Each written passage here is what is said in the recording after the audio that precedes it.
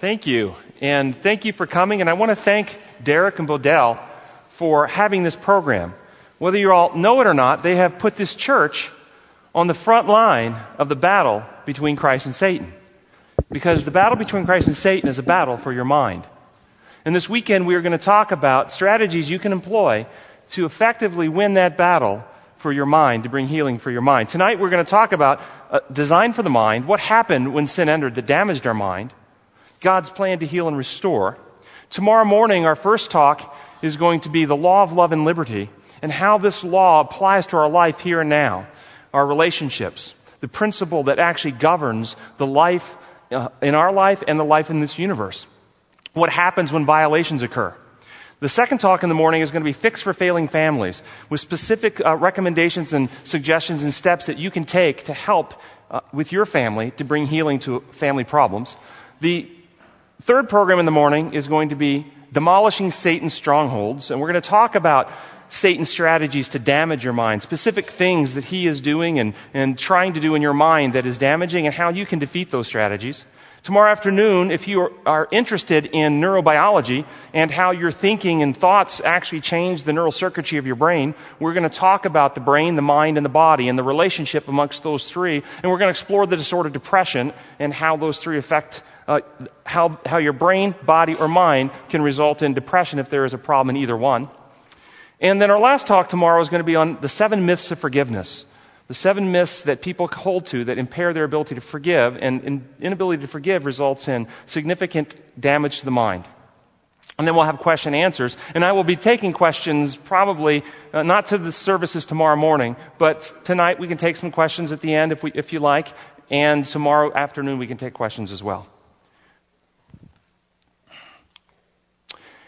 This picture, as you notice in this picture, Jesus has his hands on the head of one of his disciples. And when I look at that picture, in my imagination, I imagine Jesus working in our minds to heal, to restore, to rewrite his character in our minds. And I want you this weekend to make this picture your visual image.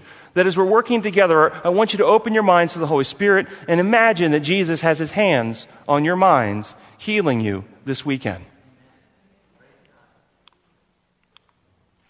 Revelation 7:1-3 says, "After this I saw 4 angels standing at the 4 corners of the earth, holding back the 4 winds of the earth to prevent any wind from blowing on the land or on the sea or on any tree.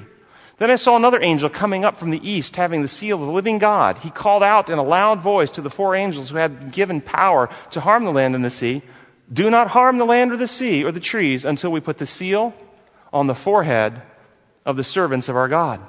The forehead is where we do our thinking, where we do our reasoning. God, at this very special time in history, this late stage in planet Earth, God is wanting to heal our minds, and he's sending the message to his agencies, hold until my servants' minds are healed, until they're settled into the truth about me, until they're regenerated and recreated to be like me in character. And right now, tonight, I believe this meeting is part of the process of God bringing people ready to meet him when he comes. What we're going to do tonight is an overview of God's original design for the mind, how sin damaged the mind, the difference between a converted mind and an unconverted mind, where self-esteem, self-worth, self-confidence come from, and how we can affect them by our decisions. Then we're going to look at specific problems happening in our mind and 7 changes you can implement to balance your mind.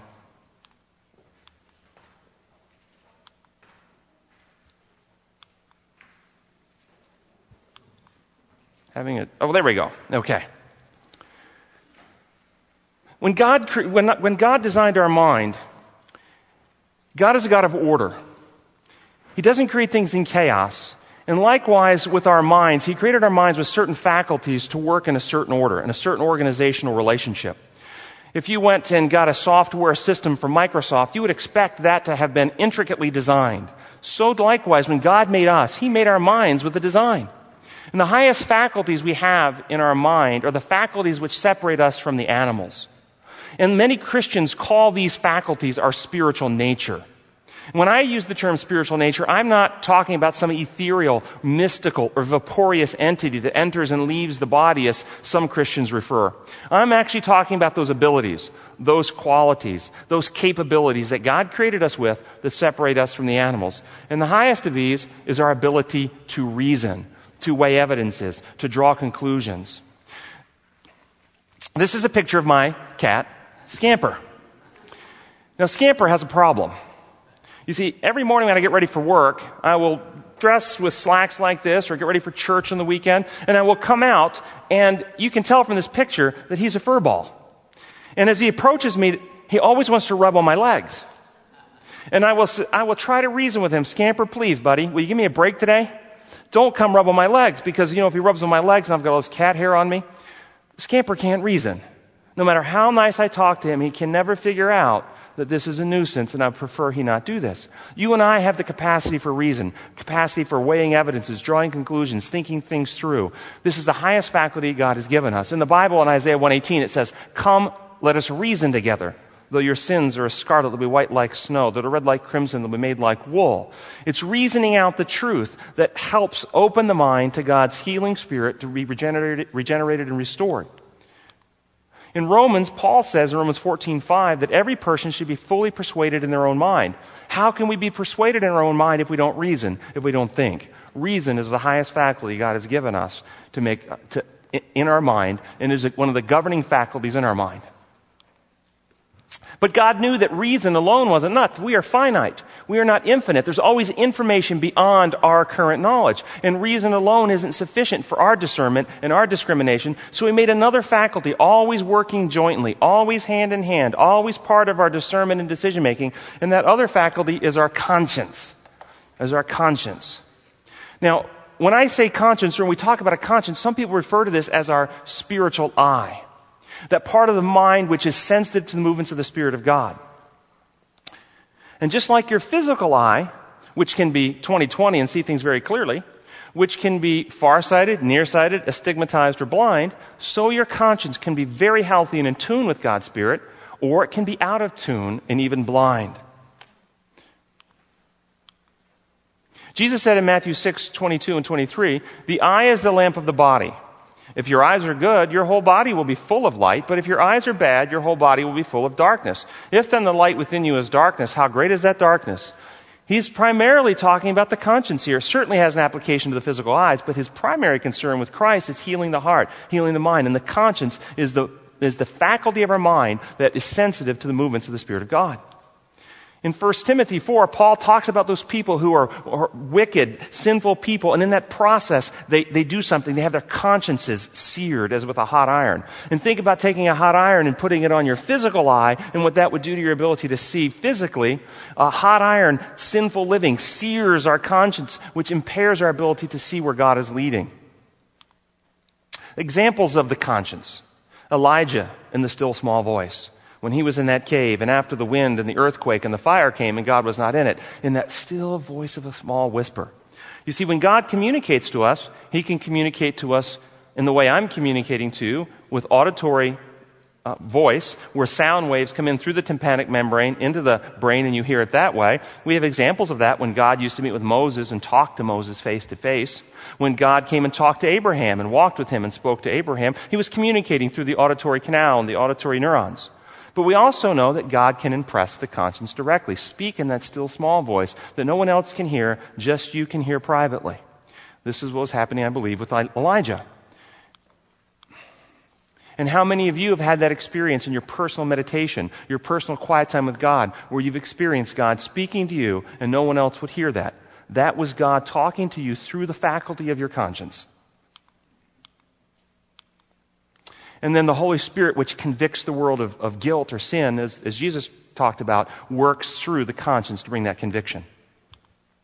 So what happens if somebody has reason in their mind? The reason is working, but they don't have a conscience. No conscience is working. Remember, always to work together jointly. But we have a mind that has reasoning abilities, but they don't have a conscience. What would be the problem with that? Well, the problem would be these people end up being your recidivist criminals. These are the sociopaths. These are people who can plan, plot, and organize and take advantage of others, but they have no moral compass, no conviction of wrong. They don't experience guilt. And so reason without conscience can lead to very, very destructive pathways and habits. But what about conscience without reason? You have a mind, somebody's mind, they have a conscience, but they aren't using their reasoning powers. Their reasoning powers, they've got turned off. They've sidelined reason. What would be the danger of somebody being conscientious without reason? Well, they could end up with the Branch Davidians burning to death in Waco. They could end up in Jonestown, Jim Jones, if anybody remembers that, and some of the young people from history, in Guyana, where they all drank the cyanide, or trying to ride the Hale-Bopp Comet, which is more recent, where they all drank cyanide. You could end up strapping bombs on yourself and going into cafes and blowing yourself up in the name of your God.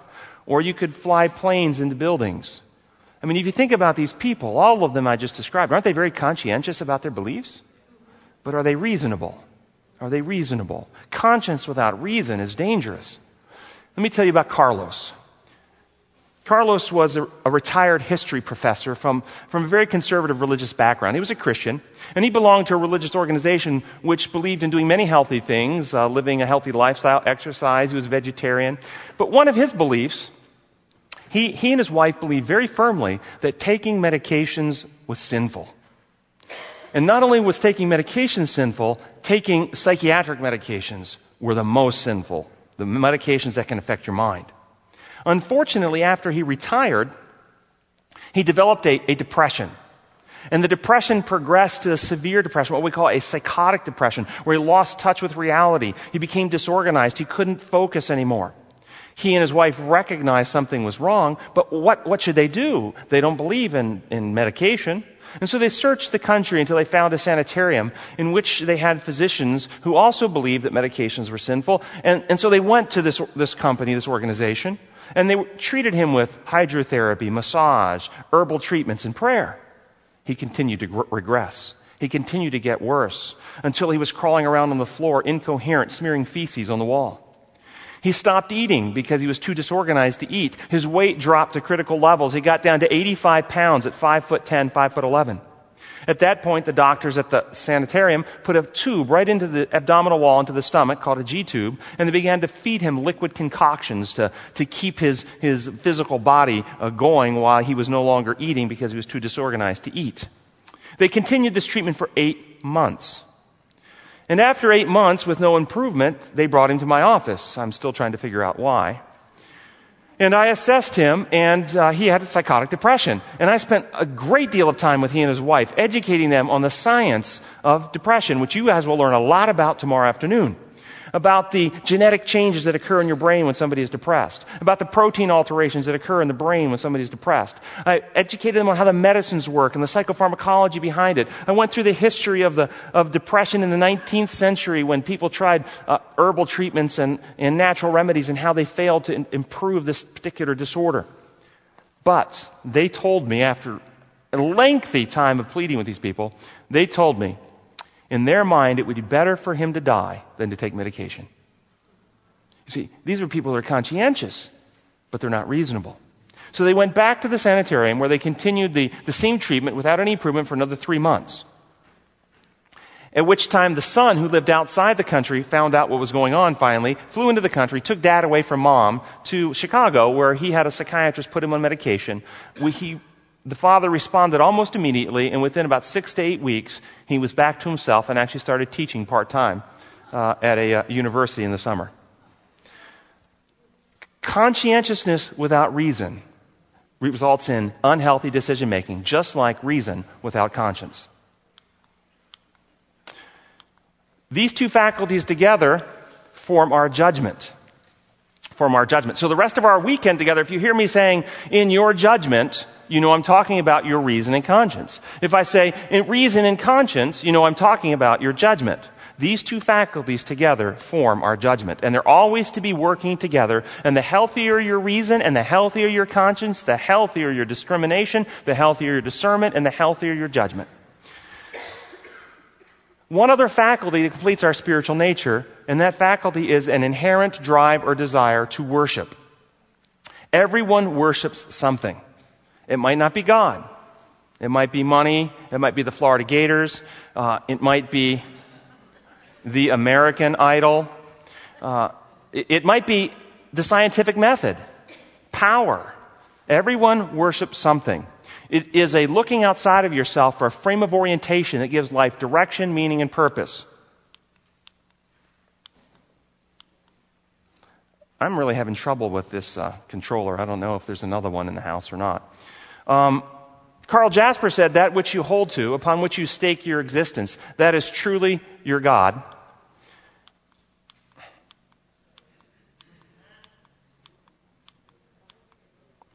Richard Creel, in his book, said, a person's deity is that which actually dominates that person's life, giving it unity, direction, and inspiration, whether the person realizes it or not. Can we advance to the next one, please?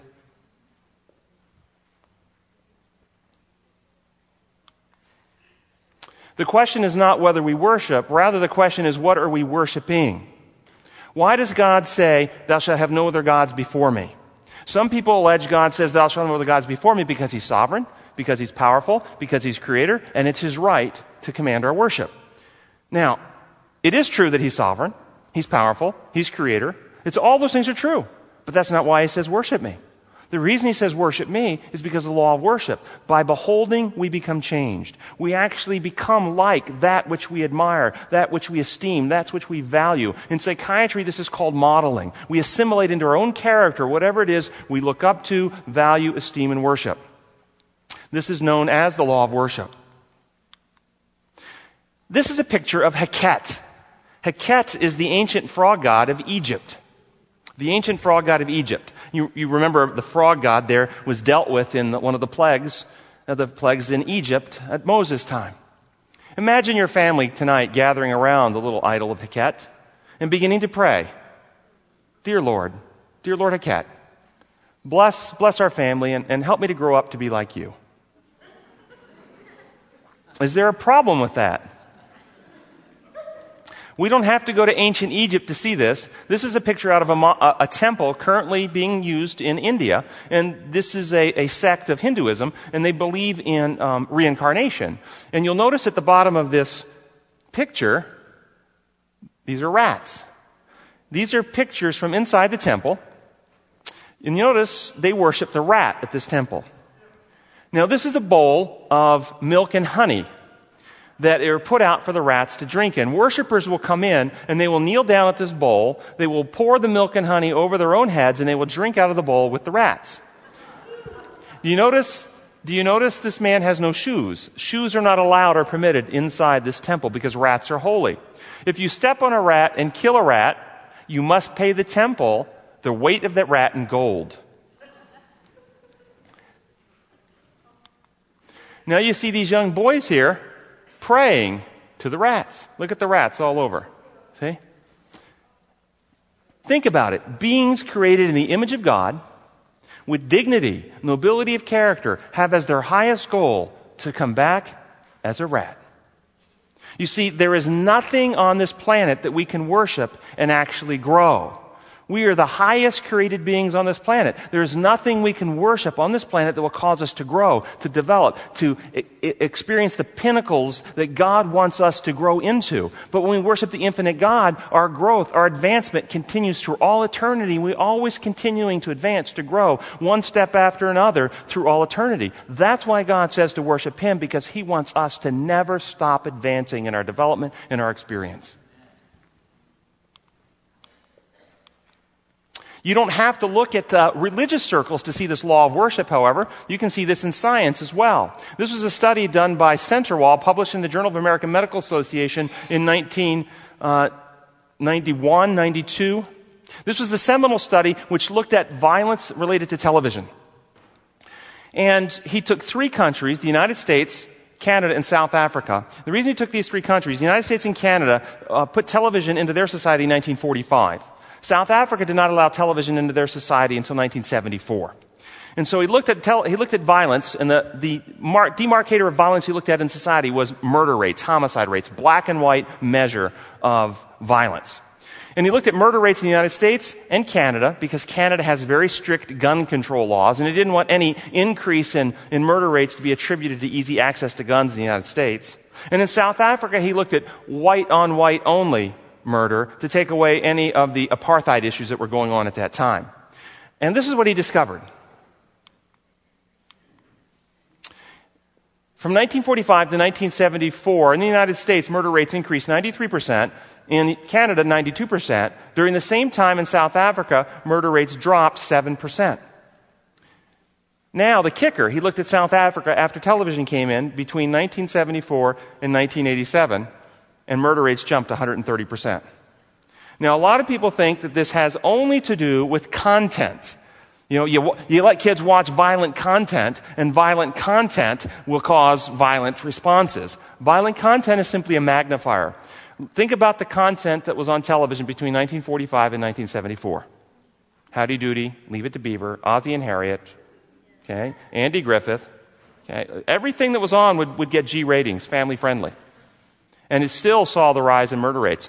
You come tomorrow afternoon to our talk on depression, I will explain to you what's happening neurobiologically in the brain. Watching television during the first 8 years of life changes brain wiring. And that's why this is going on. The content magnifies it. You notice the content from 1974 to 1987 was worse than the content from 45 to 74. You get the same effect, but you get a bigger effect now, 130% increase instead of a 90% increase, because the content is worse. Tomorrow afternoon I'll explain to you neurobiologically why, but what's happening here is the law of worship. By beholding, we are becoming changed. Not just changed in our mind, not just changed in what we think, not just changed in what we value, but our brain is actually rewiring itself as well. The brain is changing during this process, and I will teach you that tomorrow.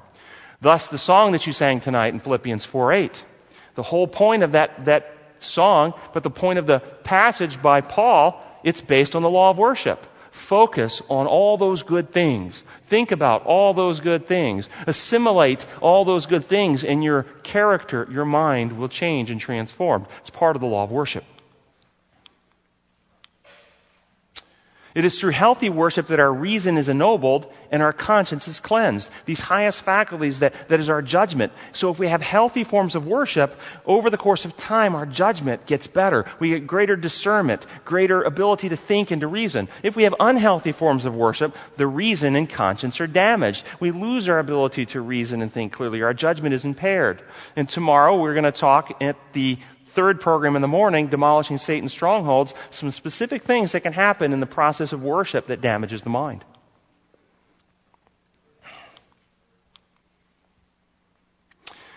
Not all worship is equally healthy. I was at a conference in Harvard University in Boston a few years back called Spirituality and Medicine. And at this conference, they had people from all different religious backgrounds. And on the platform, the various speakers, they had a Catholic speaker, they had a Protestant minister, they had a Jewish rabbi, they had an imam from Islam, they had a Church of Scientology, they had Christian Science. They had all these different people taking turns speaking about their spirituality and how it impacts their parishioners and so forth. There's about 1,300 members in attendance at this conference. And about two-thirds of the way through the conference, a lady gets up to the microphone and says, I want you all to know that I am here representing the Wiccans, the white witchcraft, those of us who practice white witchcraft. We base our religious faith on the ancient pagan religions of Europe, of ancient Europe. And that was the first time, and only one of two times, that the entire place broke into applause. Applauding her and her Wiccan ways.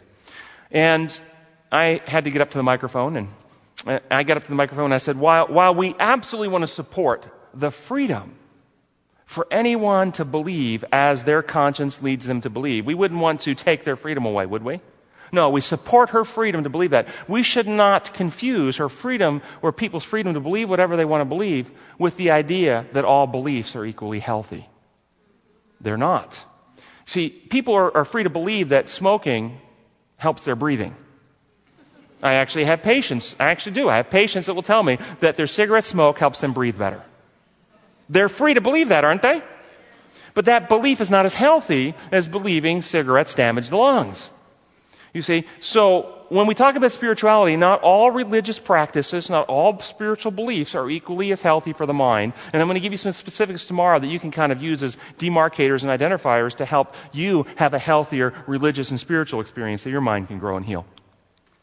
So these are the faculties of our mind. Now, once reason and conscience, once your good judgment has evaluated facts, evidences, circumstances, and come to a conclusion, the next faculty of your mind is to go into action. And that faculty is your will. This is the part of your mind that chooses. Some will call this the executor, the CEO, the governor of your mind. But it's the faculty that actually chooses. When you say, I choose to do this, you're talking about your will, exercising your will. Now, the will was designed to follow the direction of reason and conscience. Reason and conscience, your judgment, evaluating facts, circumstance, coming to a conclusion. Then the will is to go into action and choose to apply what it is your good judgment has concluded is best. That's how it's designed to work, but it doesn't always work that way. Consider a smoker. Smoker can reason through all the reasons why smoking is no good. Heart disease, lung disease, waste money, smells bad, bad for the kids. Their conscience can convict them of the need to quit. They can even come to the point they tell themselves and their family and their friends, man, this is the worst, filthiest habit. I wish I'd have never started this thing. But if they never actually engage their will and choose to set the cigarettes down, they keep smoking. You see, our judgment can conclude a course of action as best, but our will can still choose to do something else. And you will learn this weekend that when that happens, our minds, our characters get damaged. Whenever we choose to go against our good judgment, our minds, our characters get damaged. And you're going to discover why we choose to do that this weekend as well. The next faculty of the mind is simply termed our thoughts, and it does include all the mundane things you think, like, don't forget to pick up the kids after school, and I've got to go and get some groceries on my way home. Those types of thoughts are included, but there are special types of thoughts included here. Our beliefs, our values, our morals, and our imagination. Some people stop me and go, Dr. Jennings, I've been to programs where our beliefs and values and morals, they're at the top because they guide us, they give us direction. Shouldn't they be at the top of our structure here? Well, think through with me. Can you, with your reasoning power, reason through your beliefs, and with new facts, with new evidence, can you change your beliefs? Can a person who believes in Buddha have a missionary come teach them about Christ and change that belief? Sure. You can reason through and change your beliefs. How about with your morals and your values? Can you do that as well? Of course. Judgment can modify or change these things. What about with your will? Can you choose to do things that actually go against what you believe is right? Yes, we do it all the time. So you can see these are subordinate to the higher faculties which shape and govern and choose the direction and the course of our life. And then the way God designed our mind, there's only one faculty left. This faculty is always to be part of our experience, always to be part of how our mind is working, but it is never to be the engine that is in charge or directs or leads. It's the caboose, not the director. Anybody know what part? Absolutely right. Some bright people here. Feelings. These are our feelings. That's exactly right.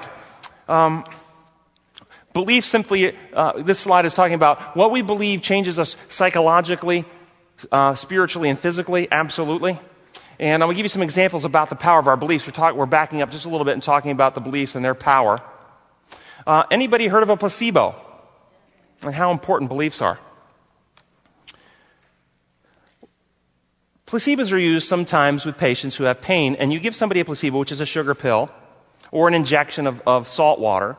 And if they think it's a pain medicine, sometimes people get relief of their pain. And when that happens, in the past, people would go, see, they're not really having pain. It's all in their head, right? Well, we've actually discovered now, though, when you give somebody a placebo and they believe they're getting a pain medicine, the brain neurons will release chemicals called endorphins and enkephalins, which are brain-produced opiates, like morphine, produced by the brain itself, which actually results in hitting those pain receptors, reducing the sensation of pain. It's actually a physiologic change happening, so they do get less pain if they believe they're getting a pain medicine.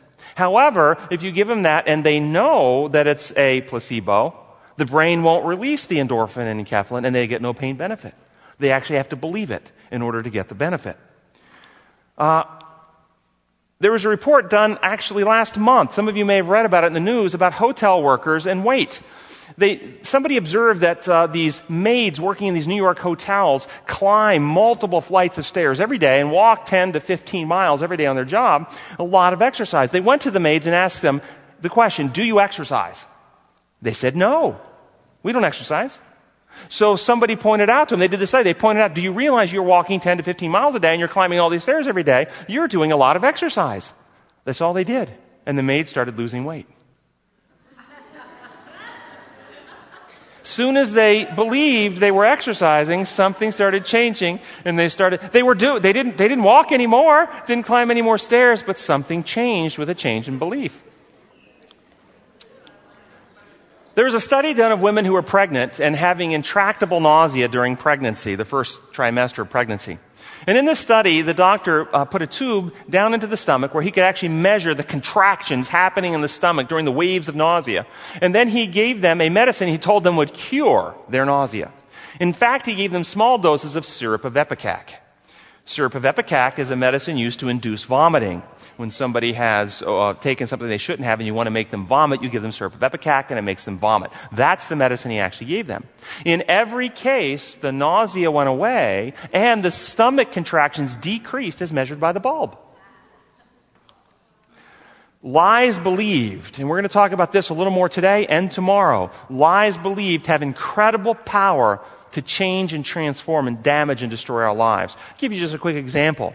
Those of you who are parents, if somebody came in here, somebody you know, like your own spouse or your parent, comes in here and says to you, lies to you, and tells you one of your children just got killed, would that affect your life? Think of the power, and of course there's no truth in it. Nothing's actually really happened. But if you believe that lie, does it have impact on you? Yes, lies are powerful. We're going to talk exactly how powerful they are in multiple talks this weekend.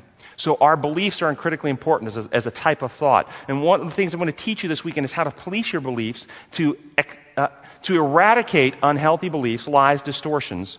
And the most destructive lies that we believe of all are the lies about God himself. This entire process of sin started when lies were told about God. And I'm going to point multiple ones out, and I think some of you may be shocked because I'm going to challenge some of you with some ideas that you're holding true right now. But I will give you evidence, hopefully, because I don't want you to believe anything because I said it. I only want you to believe because you have come to reason, weigh the evidence, come to your own conclusion, and are fully persuaded in your own minds. Then it's okay to form the belief. But don't believe because I say so. I'm just here sharing information for you to think about. Okay, the imagination. What about the imagination? Another type of thoughts. This is the ability to fantasize, the ability to creatively think, the ability to do guided imagery, the ability to daydream. We can use this in constructive ways or unhealthy ways. Constructively, when you're praying or meditating, have you ever imagined yourself walking by the river of life with Christ and talking with him, or before God's throne and having a conversation, putting yourself in those types of meditation sessions, using your imagination in healthy ways? We can also use our imagination in unhealthy ways. And I'll show you that problems with the imagination in just a moment. So that final faculty that we just talked about, and some of you have already identified, is our feelings. Feelings are the caboose on the train. Now, it does include, the way God designed it, includes most of our feelings, but there are a particular type of feeling that is not included in God's original design. And that feeling is fear. You see, as soon as Adam and Eve sinned, they ran and hid because they were afraid. Fear was not part of our original design. It's part of the infection that is killing us, and I will show you that. And selfish feelings of self-centeredness are not part of our original design. That's part of the infection. I'll show you how that got there in just a few minutes. But our other feelings are part of our original design. Now, I pointed out two special types of feelings: desire for relationships and our affections. In Genesis chapter 2:18, God speaking, the Lord God said, "It is not good for man to be alone. I will make a helper suitable for him." Now I'm going to take a little side and explain this text, because this text has been really tragically misunderstood through many, many millennia of our existence. A lot of people think that this means is, God looked down and said, Adam needs somebody to carry the pail and the bucket and do his chores and wash his clothes and take care of him and be his helper. Follow his instructions. Adam needs a helper. No. Whose image was Adam made in? And the essential character of God, his character feature that the Bible says, God is love. Can love be experienced in isolation? No. You see, Eve was not created to help Adam do chores. Eve was created for Adam to serve, for Adam to minister to, for Adam to give of himself to build her up, to minister to her, to make her life better, so that he could enter into the fullness of godly love. That's what her purpose was. He needed a helper so he could know what the Godhead experiences in their ministry and love for each other. And as she received the love from Adam, she would let that love flow back to Adam, and thus we have the circle of love fulfilled in the creation, the human being. That's what this was really designed to be. Drive for relationships. God has designed us this way. So if you find that you have a desire in your heart to be connected with somebody in that special way, that desire is not evil. That desire is not bad. That is a God-given desire. Some people will stop me and say, wait a minute though, you said that our spiritual nature are those faculties that make us in God's image. And you just got done telling us that this desire for relationships, this ability to love, is a godly thing made in God's image. Shouldn't our desire for relationships be up in our spiritual nature rather than down in our feelings? Well, Paul says in Romans 1:20, for since the creation of the world, God's invisible qualities, His eternal power, His divine nature, what's God's nature? Love, have been seen, being understood from what He has made, so that men are without excuse. In other words, God's character of love is seen in nature. Desire for relationships are not unique to the human being. Can animals love you? Can they have relationships with each other? Yes. Can they reason? No. Do they have a conscience? No. Can they make moral decisions? No. Okay? So the desire for relationships does not separate or distinguish us from the animals. They have that same desire to love and to connect. But it does, and so therefore it's not included in our spiritual nature. And in fact, if you think this through with me, if it wasn't for your reason and your conscience deciding where and with whom you engage in relationships, if it wasn't for your will choosing where and with whom you engage in relationships, if it wasn't for these faculties, we would be no better than the animals driven around by passion and lust. This desire for relationship is to be maintained under the governance of our good judgment and our power of choice. So that you reason out when you have that desire, when you long to have somebody special to love, you don't let that desire lead you to jump from person to person to person just to be gratified in a moment. You maintain that desire under your good judgment, evaluating the qualifications and character traits of the person, and make an intelligent choice whether to move forward in relationship or not move forward in relationship. And then the other special type of feeling I noted here is our affections. And our affections are known as our heartstrings or our feelings of attachment. Our heartstrings are our feelings of attachment.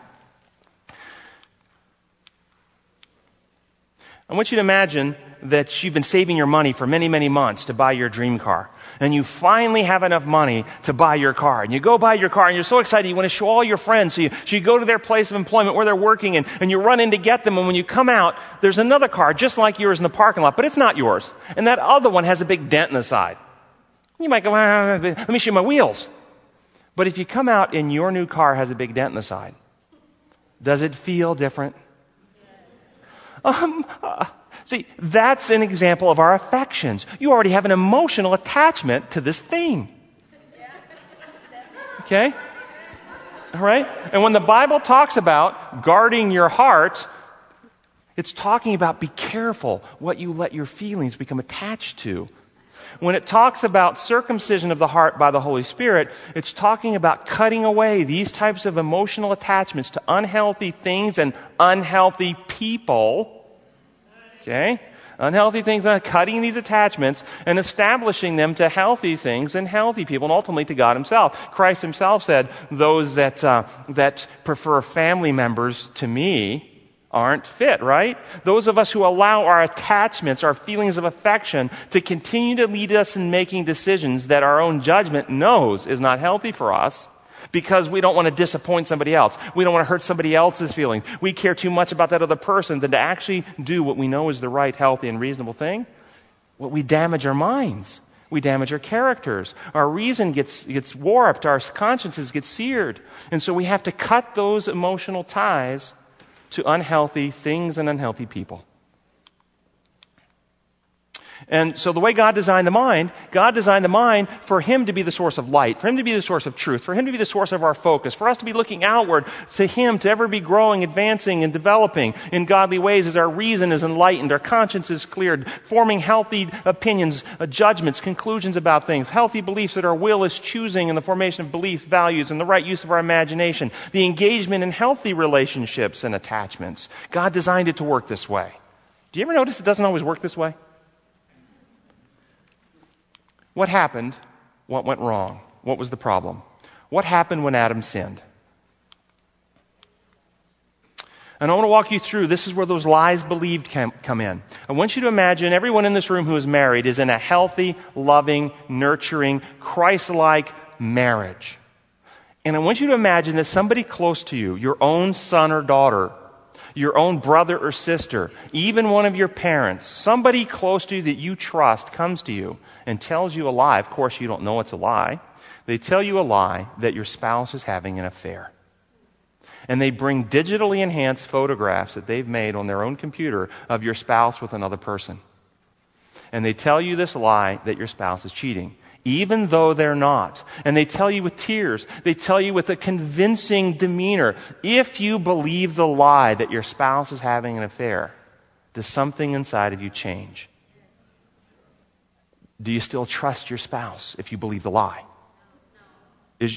And this is the first step in the process of what damaged our mind. Lies believed break the circle of love and trust. Lies believed break the circle of love and trust. Do you see that? You believe a lie, love and trust is broken. Broken love and trust result in fear and selfishness. You see, I believe lies about God, that He's not my friend. He's not out to protect me. He's trying to keep me down. I believe the serpent's lies in the garden. Therefore, I no longer trust you, God. And since I don't trust you, I'm actually afraid of you. You're going to hurt me. If you don't trust your spouse is having an affair, you're now fearful that they're going to take advantage. They're going to exploit. They don't have your back anymore. Fear comes up immediately when trust is broken. So broken love and trust results in fear. And since I don't trust you to look out for me, well, then I've got to look out for me, don't I? Fear and selfishness, the infection. Immediately consequence from believing lies about God. In the world today, this fear and selfish infection is known as survival of the fittest. Survival of the fittest, pursuing what's best for self at the expense of others. It is just the opposite of God's principle of love. So lies believed result in broken love and trust. Broken love and trust result in fear and selfishness. Fear and selfishness result in destructive acts. What we call sins, the bad behaviors. Do you notice that the bad acts are the third step down in the process? You see, the bad acts aren't the primary problem. The bad acts are the symptoms of the heart-mind problem.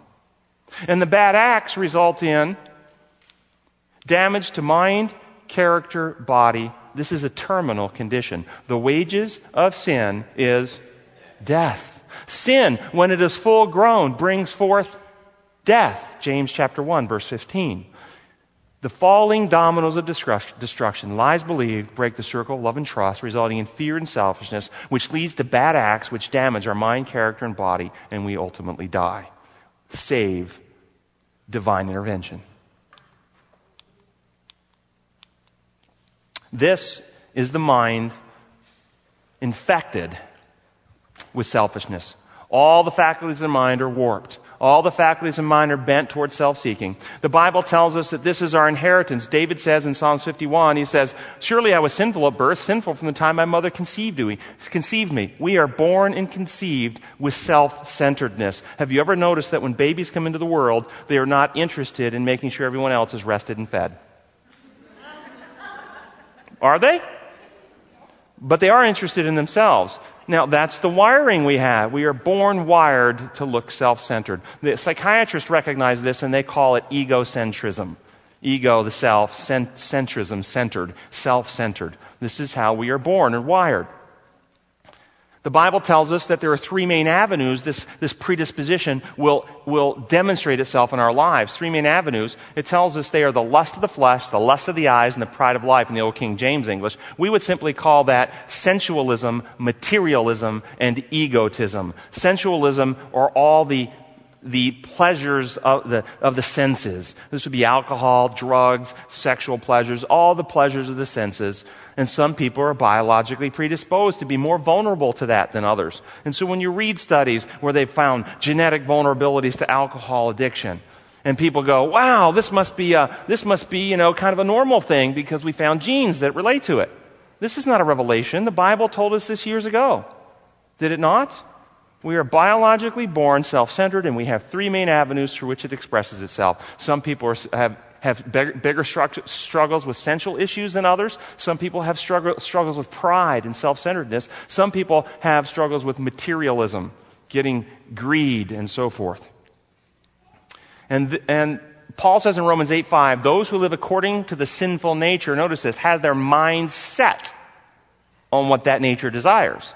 But those who live accordance with the Spirit have their minds set on what the Spirit desires. So the unconverted mind, you still have God trying to shine light in, God trying to demonstrate truth, God pouring out His love, God trying to reach that person, but the mind is set back on the self-centered nature, gratifying self, pursuing self, self-exaltation, self-gratification, doing what makes self feel good, protect self, advance self, exalt self. That's the carnal mind. That's the unconverted mind. The converted mind is the person who has come to trust God, and in trust opens the heart to God, and the Holy Spirit comes in and begins ennobling the reason, cleansing the conscience. We have healthy worship as we come to know God better. We direct the will to form healthier beliefs, values, morals, and we begin making choices that are designed to do what the Spirit would do, just like you read tonight, that self-sacrificing, that loving, giving aspect of our lives. The converted mind still has the temptation of the carnal nature, that fear, that selfishness still tempts us. But the converted man combats those temptations with trust and love. Trust in God, choosing to do what's right because we understand it's right, even though it doesn't feel good in the moment to do it. This is the dynamic. This is the converted person. Of course, one day looking forward to the time we don't have those vulnerabilities anymore, and we will never be tempted again with our own feelings. So an imbalanced mind, let's look at what's going on in our minds. Let's look at some specifics. We've already talked about a person when they have unhealthy reason or an unhealthy conscience. We discussed that already, what happens to the mind. We've discussed unhealthy worship, and we explored how the mind and character is transformed with unhealthy worship. We're going to talk now about what happens when we have problems with feelings, what happens when we have problems with beliefs, what happens when we have problems with imagination, and what happens when we have problems with the mind actually out of balance. And we'll look at all those real quick. This is a simplified overview that is very effective to use for people who have problems with feelings governing their life. People who are led by feelings. And you can simply just simplify this down to judgment, power of choice, and feelings. Judgment, power of choice, and feelings. You can remember that. You can carry that with you in your head. We have to reason things out. We have judgment. What's your good judgment? What's it say about this circumstance? What do I feel? Are my feelings pulling me a different direction? And then you have that power of choice. Let's look at some examples. Imagine you're a new mom and you just come home from the hospital with your first baby. And your husband has had to go out on a business trip, so he's not there. You get up early in the morning. You're working around the house. You're fixing up the nursery. Before you know it, the day has slipped by. It's 11:30 at night. You crawl into bed completely exhausted. At 2 o'clock in the morning, your baby begins to cry wet and hungry. Do you feel like getting up out of bed? No. But your good judgment, your reasoning conscience, as soon as you're aroused, kick in and remind you of your responsibilities and your duties, and you literally will yourself up out of bed and you go and change and take care of your baby. Isn't that how it works? And then having done so, you fed and you changed the baby, you go back to sleep. When you get up the next morning, how do you experience yourself? Greater peace, a sense of well-being, sense of confidence. Hey, I'm doing a pretty good job, good mom. Let's flip the thing upside down. Let's put feelings in charge. 2 o'clock in the morning, baby begins to cry wet and hungry. You don't feel like getting up, so you don't. Your feelings will grab a hold of your thoughts and begin to say, look, if I'm going to be a good mom, I've got to get my rest. If I'm up and down all night, I'll be cranky tomorrow. I'll be irritable. I'll make mistakes. And besides that, if my husband, whose body didn't get all morphed out of shape in order to bring this child in the world in the first place, can sleep in a good hotel room tonight, at least I should be able to get some good sleep here at home. And so you put a pillow over your head and you go back to sleep. And you let your baby lay there wet and hungry all night. Now when you get up the next morning, how do you experience yourself?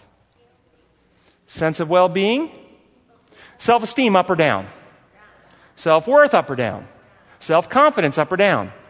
Down. Yeah. What about the 16-year-old cheerleader who is a cheerleader on a high school football team. She thinks the captain of the team is so cute, and she just wishes that he would ask her out on a date. And sure enough, he finally does. And on their very first date, he tries to violate her virtue. What does her good judgment say? Yes or no?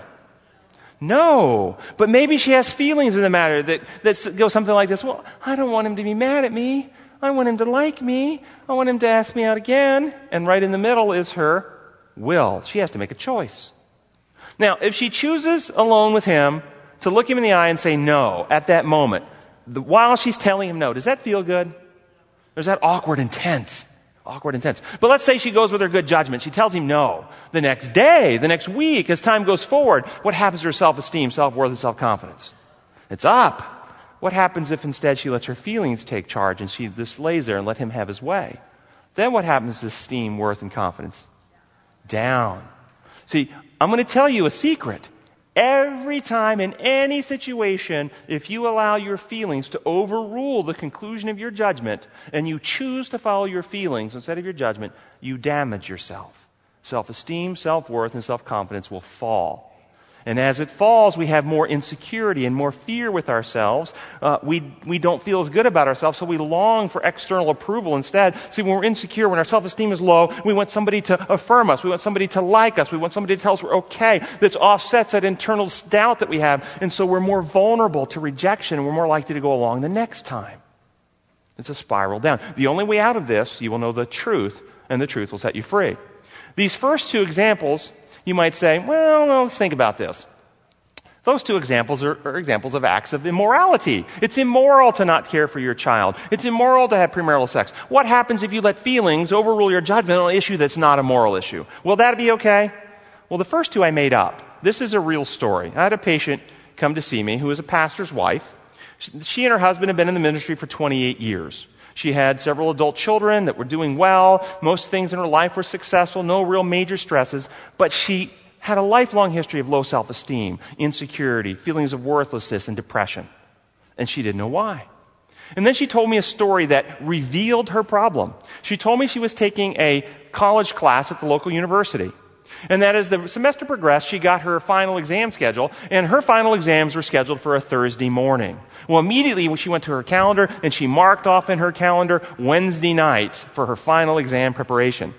Tuesday of exam week, 2 days before exam, that afternoon, the church organist calls and says, I've had a sudden conflict come up in my schedule.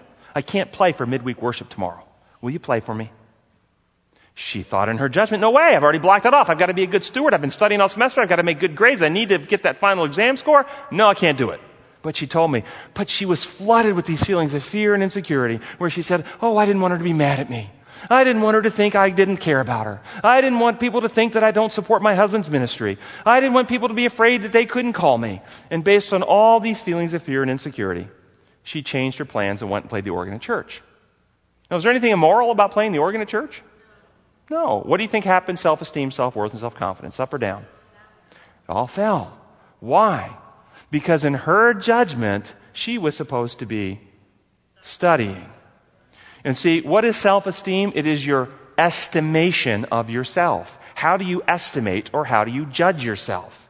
And so when you violate your own judgment, when you make choices that go against your own judgment, you haven't erased your judgment. It's still in there, and it's going like this. I'm ashamed of you. You're a coward. You have no backbone. You're a weakling. You disgust me. Your own judgment inside, you know what I'm talking about. We've all had it. When you violated your own judgment, that little voice back there is simply saying, you're a loser. And the only way to find peace is to begin putting the mind back in balance, where we're choosing to do that which judgment directs. Now, some people have a great difficulty with this. We'll talk some examples tomorrow on our neurobiology talk tomorrow afternoon about what's happening in the physiology of the brain that makes these feelings so strong and how we can help with that. But I want you to use a metaphor. People who let feelings lead their life are like bobbers, fishing bobbers on the ocean. The ocean, which is the waves of our emotions, they're up, they're down. And that bobber on the ocean, when their feelings are up, they're up. When their feelings are down, they're down. When their feelings are this way, they're this way. And their life is a constant chaos of no real direction, just complete unpredictability, waiting for the next mood to kind of float them along in a new direction. But people who put their judgment in charge and choose with their will to follow their judgment in spite of feelings, they're like ships on the ocean. They still have all the feelings to deal with, but they can chart their course in healthy directions in spite of the feelings. Look at Christ in Gethsemane. Did Christ have powerful feelings in Gethsemane to deal with? Yes, but he never let them dictate the course. He dictated his course by healthy choosing of his will despite the powerful feelings. This is how we're to live our lives.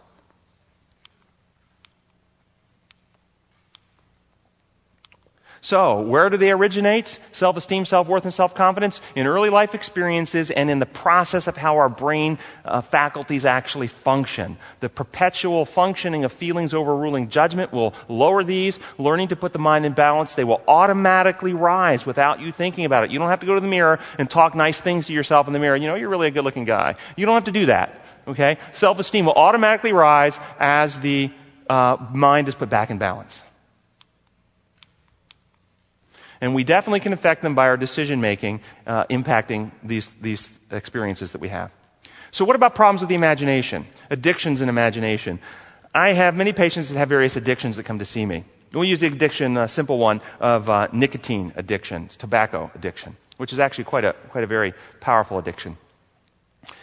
A person with, most people with addictions do not have addictions because they have an information deficit.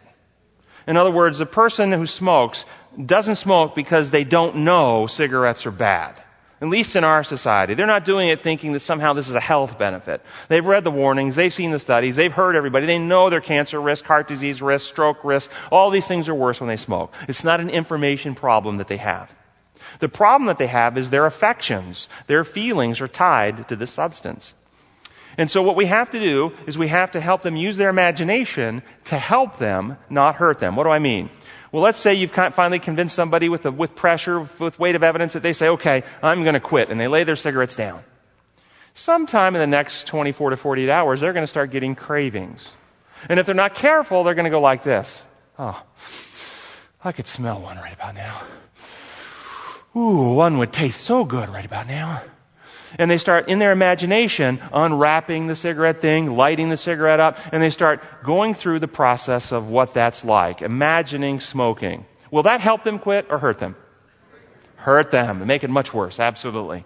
So what I teach them to do is when the cravings come, I want you to imagine reaching in your pocket, pulling out a flip-top box of cigarettes, and flip it open, and it's crawling full of maggots.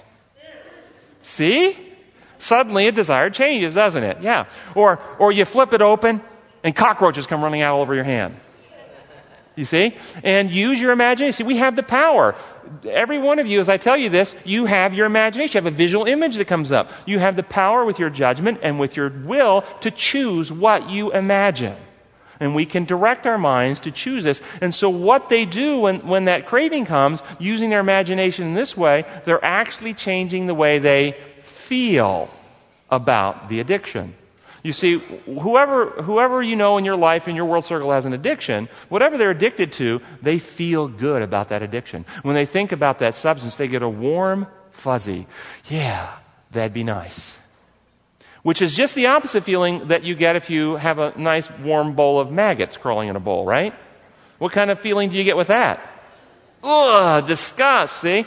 And so one of the things we have to do to help people get over addictions is we can help them use their imagination to supplant the feeling of a warm fuzzy with the feeling of disgust and revulsion. And that helps them through the process of breaking addiction, cutting those affections, cutting those ties.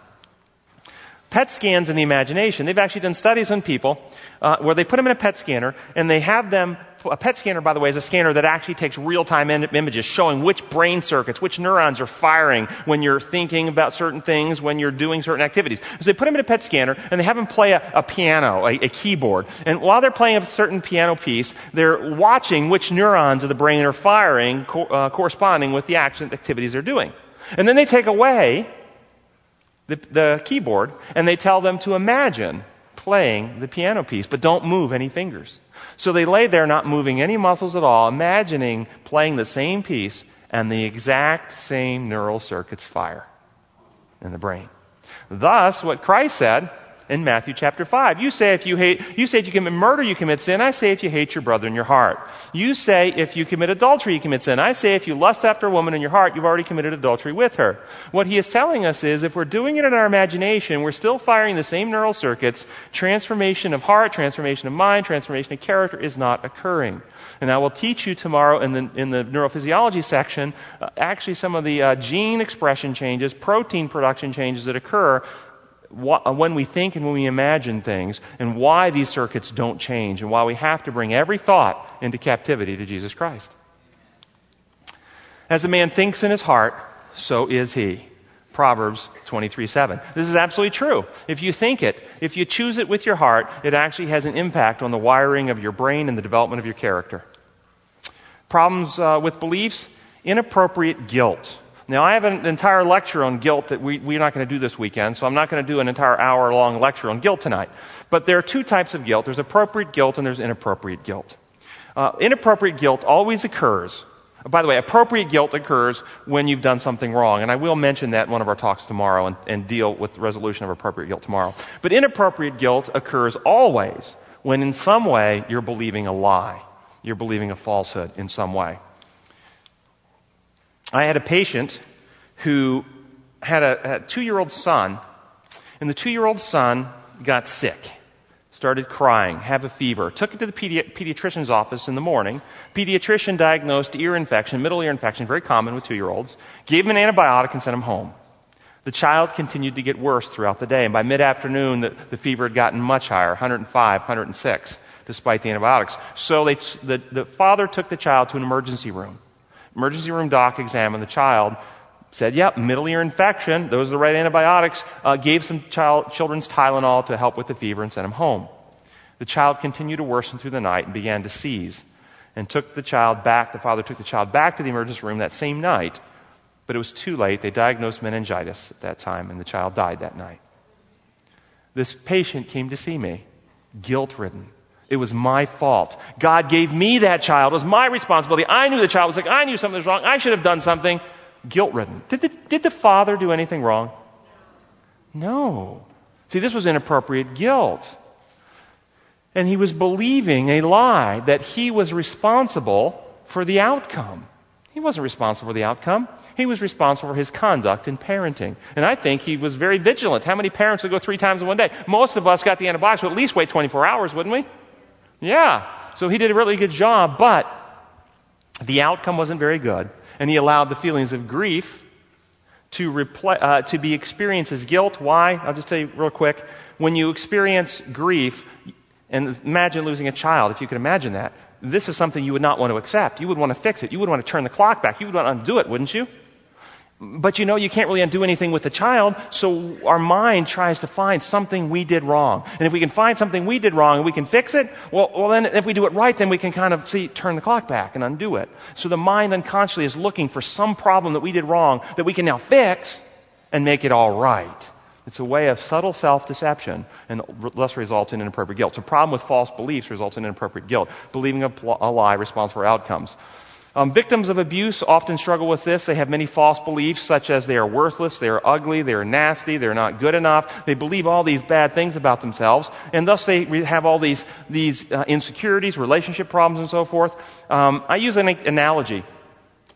I say, imagine a filing cabinet. When you open the filing cabinet, in that filing cabinet, each specific event that you have is filed away in one of those files. Now, we can't go back in time and change history. If you were abused on your 6th birthday by your dad, we can't undo that. That's a fact. But we can ask the question, what file did you put that in when that happened, when you were 6? And what file they put it in? Well, I'm gross. I'm nasty. I'm worthless. I'm no good. Imagine out in the parking lot when you leave here, you see a 40-year-old man cursing at a 5-year-old little girl, calling her every foul word you've ever heard, screaming his face red to this 5-year-old little girl. Do you look over at that situation and go, what a horrible 5-year-old little girl? No. He may be calling her all these bad names, but you immediately recognize the person with the problem is the man. What does the little girl walk away feeling like? Yes, you see the problem now. She is internalizing this experience, filing it in the wrong place. And thus, children who are abused grow up with many painful experiences filed in their hearts in the wrong place. Okay, because the situation feels gross and ugly, they attach it to the self. And so I use an analogy of the cow pasture. Anybody ever walk in a cow pasture? Anybody? You don't know what cow pastures are? Okay. You know what a cow pie is? Anybody? Okay, yeah.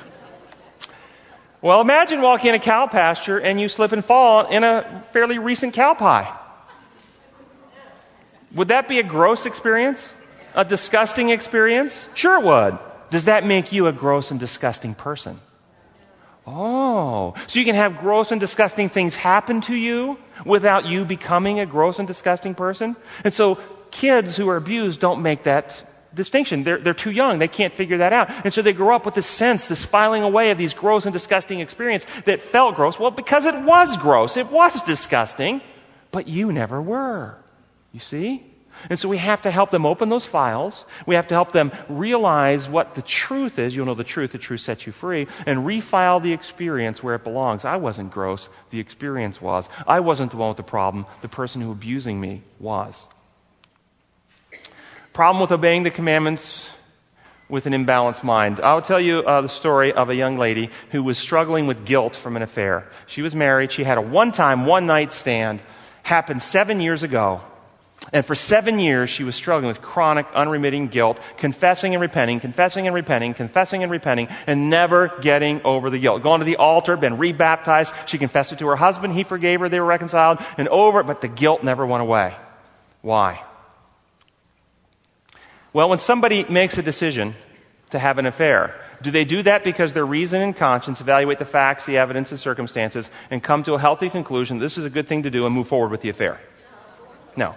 They make it because their feelings become powerful in the moment and overrule their judgment. Isn't that how it works? Yes. Okay, so the reason this young lady who didn't have any more affairs kept experiencing guilt for the affair is because she never balanced her mind in the right way. She allowed her feelings to continue to overrule, so she'd be in places like she'd be at her office, and a coworker will ask her, "Can I borrow your car?" Her judgment says, "Wait a minute, you just got your license suspended for drunk driving. No, I don't think it's good that you drive my car." But her feelings come up and go, but I don't want you to be mad at me. I don't like conflict. And she would let her borrow the car. Now, where in the Bible is it written, thou shalt not let a coworker borrow your car? It's not. And so she would let this happen, and her mind, her judgment would convict her of this guilt feeling because she's wrong, right? But she doesn't have a specific to identify why she's wrong, and so her mind dredges up the most egregious example of the same type of behavior, which was the affair. And so every time she was allowing her mind to work in this way, she experienced guilt for the affair. And what she needed to do was learn how to balance her mind and begin implementing what her judgment says is appropriate, rather than letting feelings overrule her judgment. And we really are almost done. Okay? So the Christian principles: you will know the truth sets you free. James, the first chapter, says no one should say God tempts, because God doesn't tempt anyone. Each one of us are tempted when we're dragged away and enticed by our own evil feelings. Feelings lead to temptation. Truth sets free. And so feelings enter through that genetic vulnerability. God is working on the higher faculties to enlighten our minds with truth.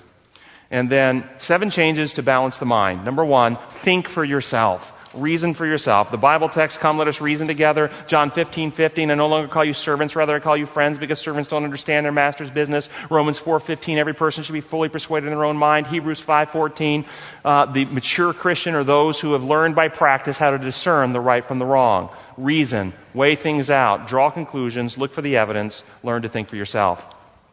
Establish trust in God based on the evidence. I mean, why do you think Christ came? But to give you the evidence to win you back to trust. I mean, he came to reveal the truth. One of his primary missions: you've seen me, you've seen the Father. Okay? And we will deal with this a whole lot more this weekend.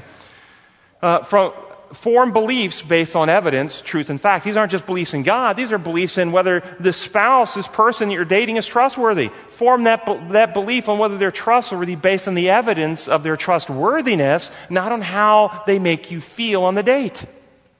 Okay? Form all your beliefs based on evidence, truth, and facts. Evaluate feelings in light of evidence. So we're not people who want to ignore feelings. We don't want people to say, hey, feelings are at the bottom, so let's just pretend we don't have them. Let's not deal with them. No. Feelings are to be evaluated, elevated to our reason and judgment, and work through, process through, understand where they're coming from and why. But our decision-making is not based on the feeling. It's based on the reasonable course of action on evidence and truth. And then control the imagination. Control the imagination. As we already gave examples of that. Establish healthy religious practices. And we're going to have some fun with that one tomorrow morning. And then choose to do what is right, healthy, and reasonable because it is right, healthy, and reasonable. Not because it feels good in the moment. If you had to go to physical therapy for a broken leg, and you told the physical therapist, I'll be glad to get up there and do those exercises as soon as it doesn't hurt anymore. Would you ever walk? No. And emotionally speaking, relationally speaking, many people know the course they need to take, but they won't take it because it requires them to go through some pain in the process. And so they stay in their emotional wheelchair, emotional cripples, never really growing up, never really standing on their own 2 feet, because they won't make the choice to go through that process because there's some pain involved, even though they know they need to. I see it all the time, and I'm sure you can think about people in your own life and your own circle that struggle with this. So choose to do what's right because it is right, healthy, and reasonable.